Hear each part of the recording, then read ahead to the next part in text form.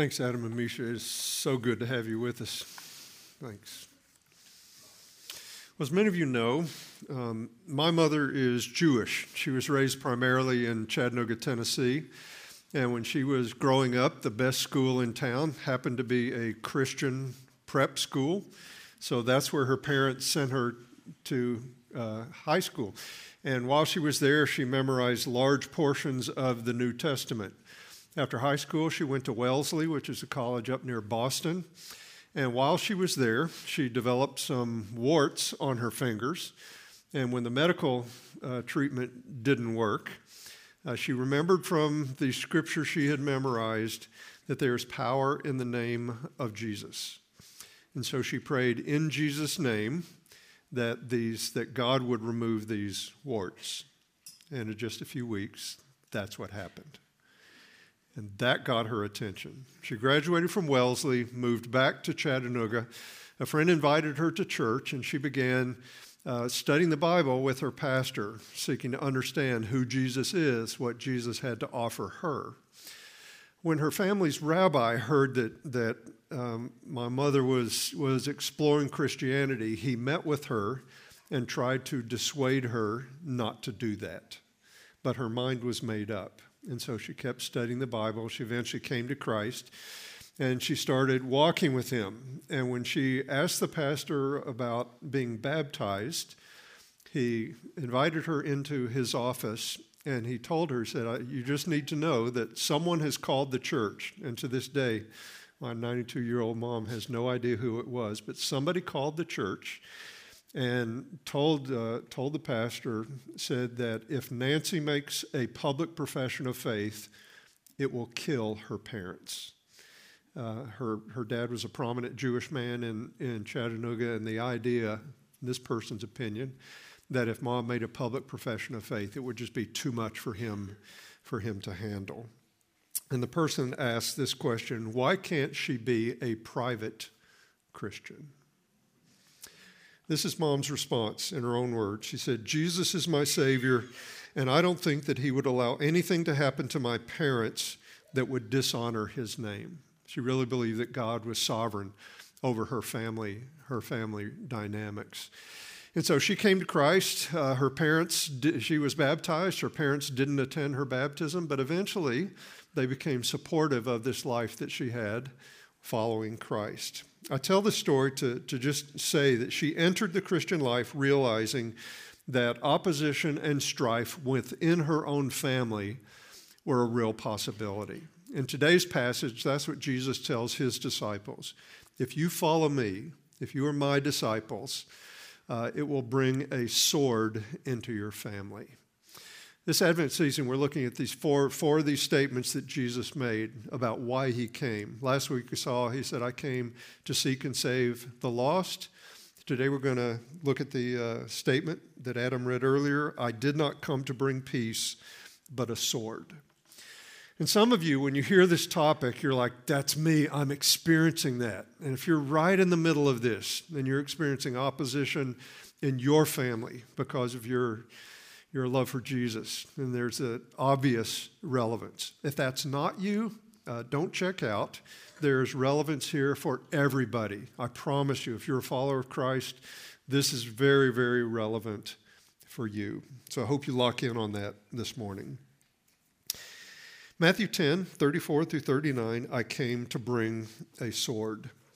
If you read the earlier part of Matthew, you see that Jesus sent out his disciples, and he said, when you go through the villages and the towns in Israel, you will experience opposition. Sometimes you're just going to have to shake the dust off your feet and go to another place. Here he tells them that the opposition will also be in their own families. This is very counterintuitive. We've been singing about God bringing peace, Jesus, the Prince of Peace, but here we go. Jesus said, do not think that I have come to bring peace to the earth. I have not come to bring peace, but a sword. This time of year, we often read Isaiah 9:6, which speaks of the future Messiah, whose name will be called Wonderful Counselor, Mighty God, Eternal Father, Prince of Peace. In what sense did the Prince of Peace say, I did not come to bring peace, but a sword. And we think of Jesus' own teaching in the Beatitudes, for example. He said, "Blessed are the peacemakers, for they will be called sons of God." You are blessed if you try to make peace between individuals and between groups of people. If you do, people will recognize you as being the offspring of God. You'll have the family resemblance in that way. And so in light of these and other scriptures which associate Jesus with peace, in what sense does he say, "I did not come to bring peace, but a sword"? Well, when we come to passages like this, we give the author the benefit of the doubt. We assume that this is not a blatant contradiction that Luke didn't catch, okay? We settle in, we keep reading, we go deeper, and we try to discern, okay, Jesus, what are we saying? What are you saying? When we do that, that's when we get to the really good stuff, okay? So we keep reading. Verse 35. He said, "For I have come to set a man against his father, a daughter against her mother, a daughter-in-law against her mother-in-law, and a person's enemies will be those of his own household." As we move through this passage, it's going to be clear that Jesus is talking about the strife that is sometimes unavoidable when some people within a family are his disciples and others are not. Jesus is speaking about the fallout or the consequences of following him. And Jesus is quoting from Micah 7:6, the Old Testament prophet Micah, in verses 35 and 36. And in Micah 7, the prophet describes how family relationships in Israel in that day were full of sin and strife. Jesus says the same dynamics are going to be at play when you come to be my disciples. You will find this strife within your own family between father and son, mother and daughter, daughter-in-law against mother-in-law. And of course, Jesus isn't saying, this is my highest priority, that you have strife in your families. No, but it's a consequence. The logic here is that since Jesus came to bring eternal life to people and came to radically reorient people's lives by being born from above, it's just the natural consequence that when that happens, the fallout in your families will many times be strife and opposition. Many of you knew Gene Herman. He passed away about 8 years ago. And several years before he passed away, he told me about the sword that God brought into his family.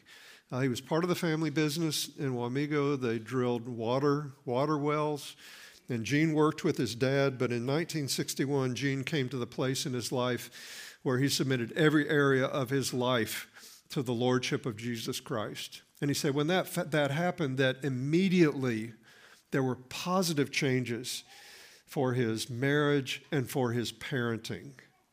But the opposite was the case when it came to his relationship with his dad. And in his own words, he talked about this very freely, so I'm not sharing confidences here, but he talked about it very freely. And this is what he wrote. He said, "My relationship with my dad was different because my earthly father was telling me to do things that my heavenly father would not want me to do in ethics and in business." Dad would say something that wasn't so, and I knew it wasn't, and I couldn't go along like I had before. This put some rough edges on our relationship. It started out kind of mild, and I could kind of pacify him, but as he had less and less control over me, the tension began to build. And eventually, Gene said that things got so contentious that he had to quit the family business. At great personal loss to himself, he just had to make a separation. And for 4 years, he didn't even speak with his father. They reconciled years later, but he experienced what Jesus describes in Matthew 10, "I did not come to bring peace, but a sword." That was the natural consequence of Gene seeking to please his heavenly Father. And that's a very common experience. Sometimes what we find is that you have a family it's dysfunctional in many ways, but there's equilibrium. Everybody knows what you can and can't say, what you can and can't do. And then one or more persons come to Christ, and they don't play by those rules anymore. They have different priorities, different ways of thinking and speaking and acting. And sometimes that person's spiritual health will upset the equilibrium, and it brings conflict within the family. It's not that it's intended, it's just the natural consequence. And when that happens, sometimes you can wonder, is it really worth it to walk with Jesus? Is it worth it to experience this strife? Or maybe I should just be a stealth Christian, just fly under the radar, and just everything will be fine. Well, in verses 37 through 39, Jesus confirms that loving him supremely is hard, but that it's also worth it. Verse 37, he says, "Whoever loves father or mother more than me is not worthy of me. Whoever loves son or daughter more than me is not worthy of me." And Jesus taught you should love your father and mother. You should honor father and mother. You should love your brothers and sisters. You should even love your enemies. But he says, disciples must love him supremely. If you love anyone or anything more than Jesus, he says, you're not worthy of me. You're not fit to be my disciple. And that's not because Jesus is needy and he needs the attention. It's not because he's being demanding. It's because he is Lord. He is the Lord of all creation. Therefore, he deserves to be loved supremely. More than your father and your mother. More than your kids. And Jesus says, you have to get that if you want to be my disciple. And as some of you know all too well, when your father or mother or your son or daughter finds out that you love Jesus more than them, it can be very, very threatening. And sometimes what people don't understand is that when you love Jesus supremely, that you love them best. When you love him most, you love them best. It's when you keep the first commandment that you're able to keep the second commandment. When you love God with all your heart, then you're able to love your neighbor as yourself. And that plays out. If people will let you, that will play out, and they will see that that's the case. You know, ideally, every member of your family loves Jesus supremely. And if that is the case in your family, I hope you know how blessed you are. Okay? That is no small thing. It doesn't mean everything's perfect in your family. Doesn't mean it's always easy. But that is the blessing of God. When that is not the case, you will experience Jesus bringing a sword. Continue, verse 38. "And whoever does not take his cross and follow me is not worthy of me. Whoever finds his life will lose it, and whoever loses his life for my sake will find it." F.F. Bruce famously made the statement. He said, when you saw somebody carrying a cross, they were on a one-way trip. You knew they would not be back. Like Jesus carrying the crossbeam on his back, everybody knew he was on a one-way trip. He was going to be crucified outside the city limits. And so carrying your cross is not just bearing up under burdens. It means dying to self, saying no to self so that you say yes to Jesus. You're saying no to yourself because loving Jesus supremely is worth it. He is Lord, therefore we submit to him as Lord. You actually lose your life, Jesus said, you find it. And so if you come to Christ and you become his disciple, it doesn't mean you're going to have this drab, boring, sad life. No, the person who loses their life for Jesus' sake really starts living. That's the life every single one of us wants, whether we realize it or not. And that person eventually concludes, you know, it's hard. I've sacrificed, but it was nothing in light of the fact of what I've gained in Christ.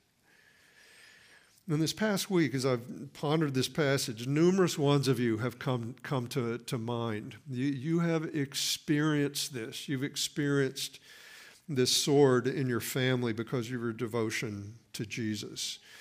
And I want you to know that Jesus taught what he did about bringing a sword because he wants you to know that he knows what you're going through. He wants you to know that he knows what it's like to have a sword in your family. And that was his case, right? His brothers, his mother, during his earthly life, they didn't understand him. They thought he was crazy at times. The people in his hometown, one occasion they wanted to throw him off a cliff, okay? And so Jesus understood what he's talking about when he said this to his disciples. If that's you, if you're experiencing that type of opposition, you're experiencing the fellowship of his suffering. You are fellowshipping and you're having a fellowship with Christ. Your suffering is akin to his suffering. And there should be comfort in that. And that should also give you courage. Well, in our remaining time, I want us to consider two implications of Jesus' teaching here. Actually, one of them is a non-implication, if that's even a thing, and the other is an implication.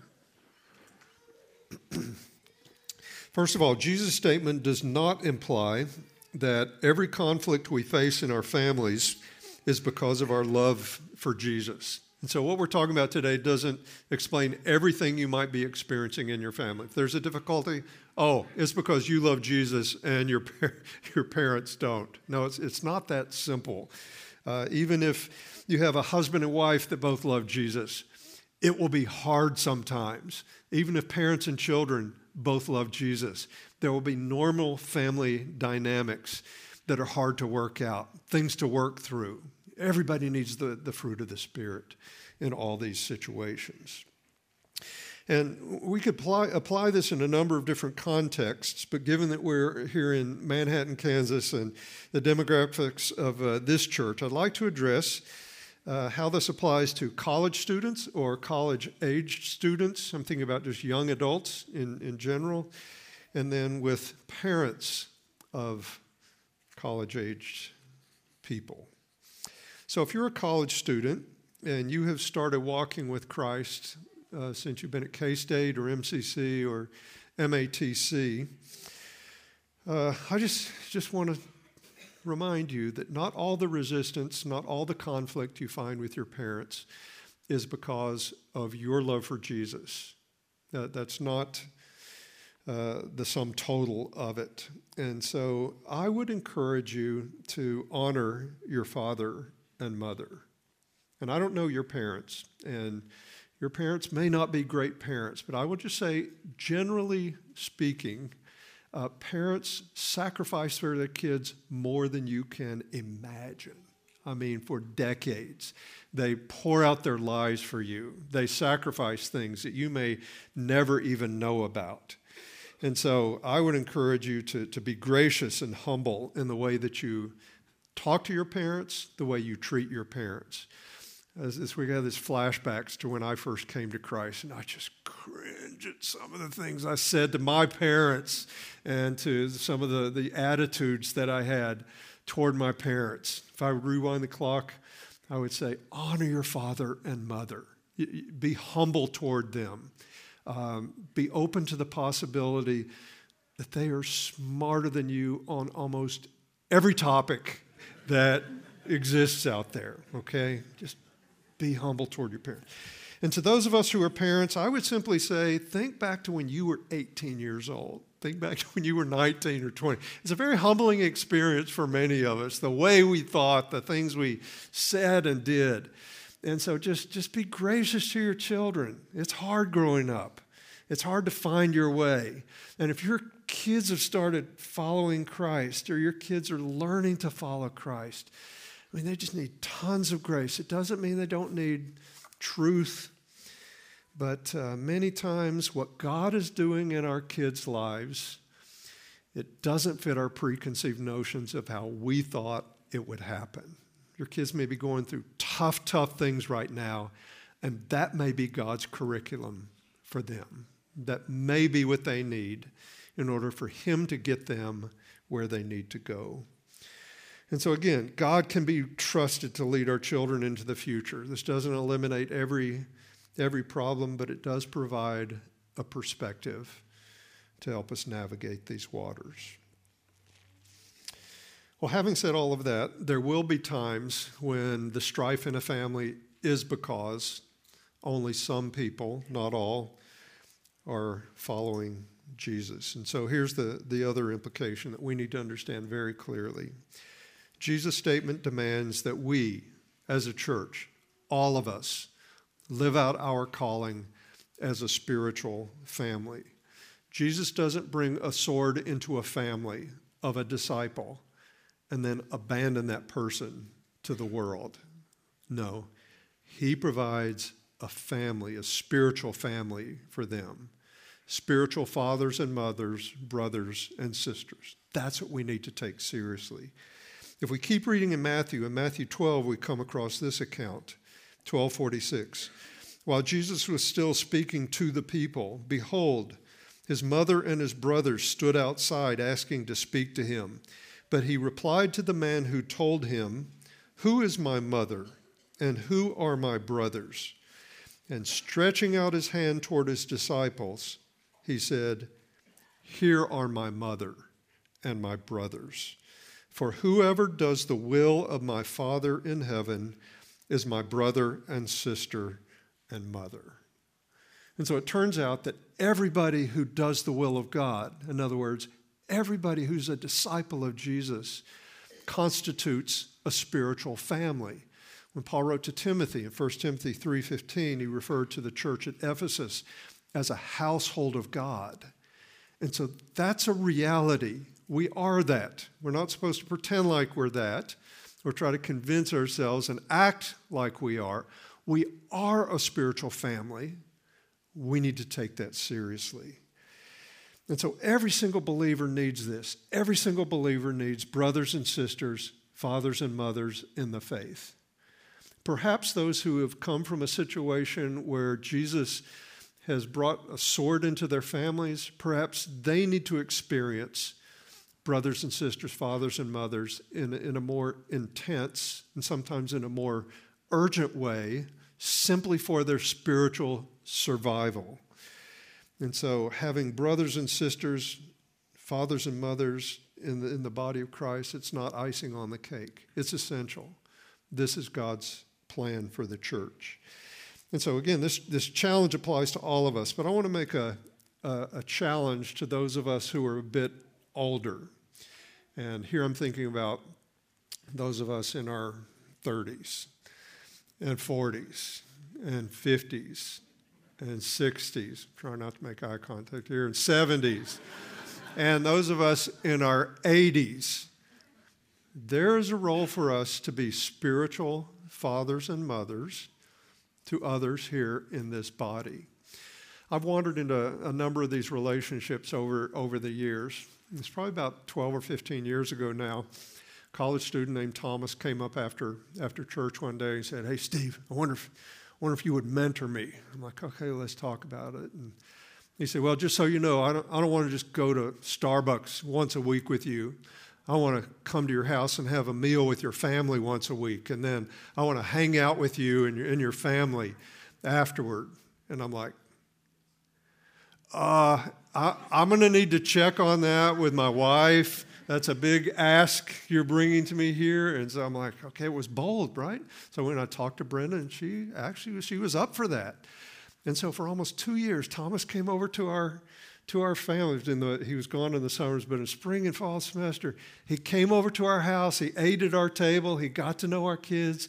And then we hung out afterwards. He and I would go to the basement, and we'd read scripture, and we'd talk about it. Eventually, I'd have to say, "Thomas, it's time for you to leave now. I'm old. I need to get ready for bed." And he said, "Okay, yeah, it was just all fine." I can't tell you, that was so great for me. It was good for him. It was great for me. And many of you have had this same experience.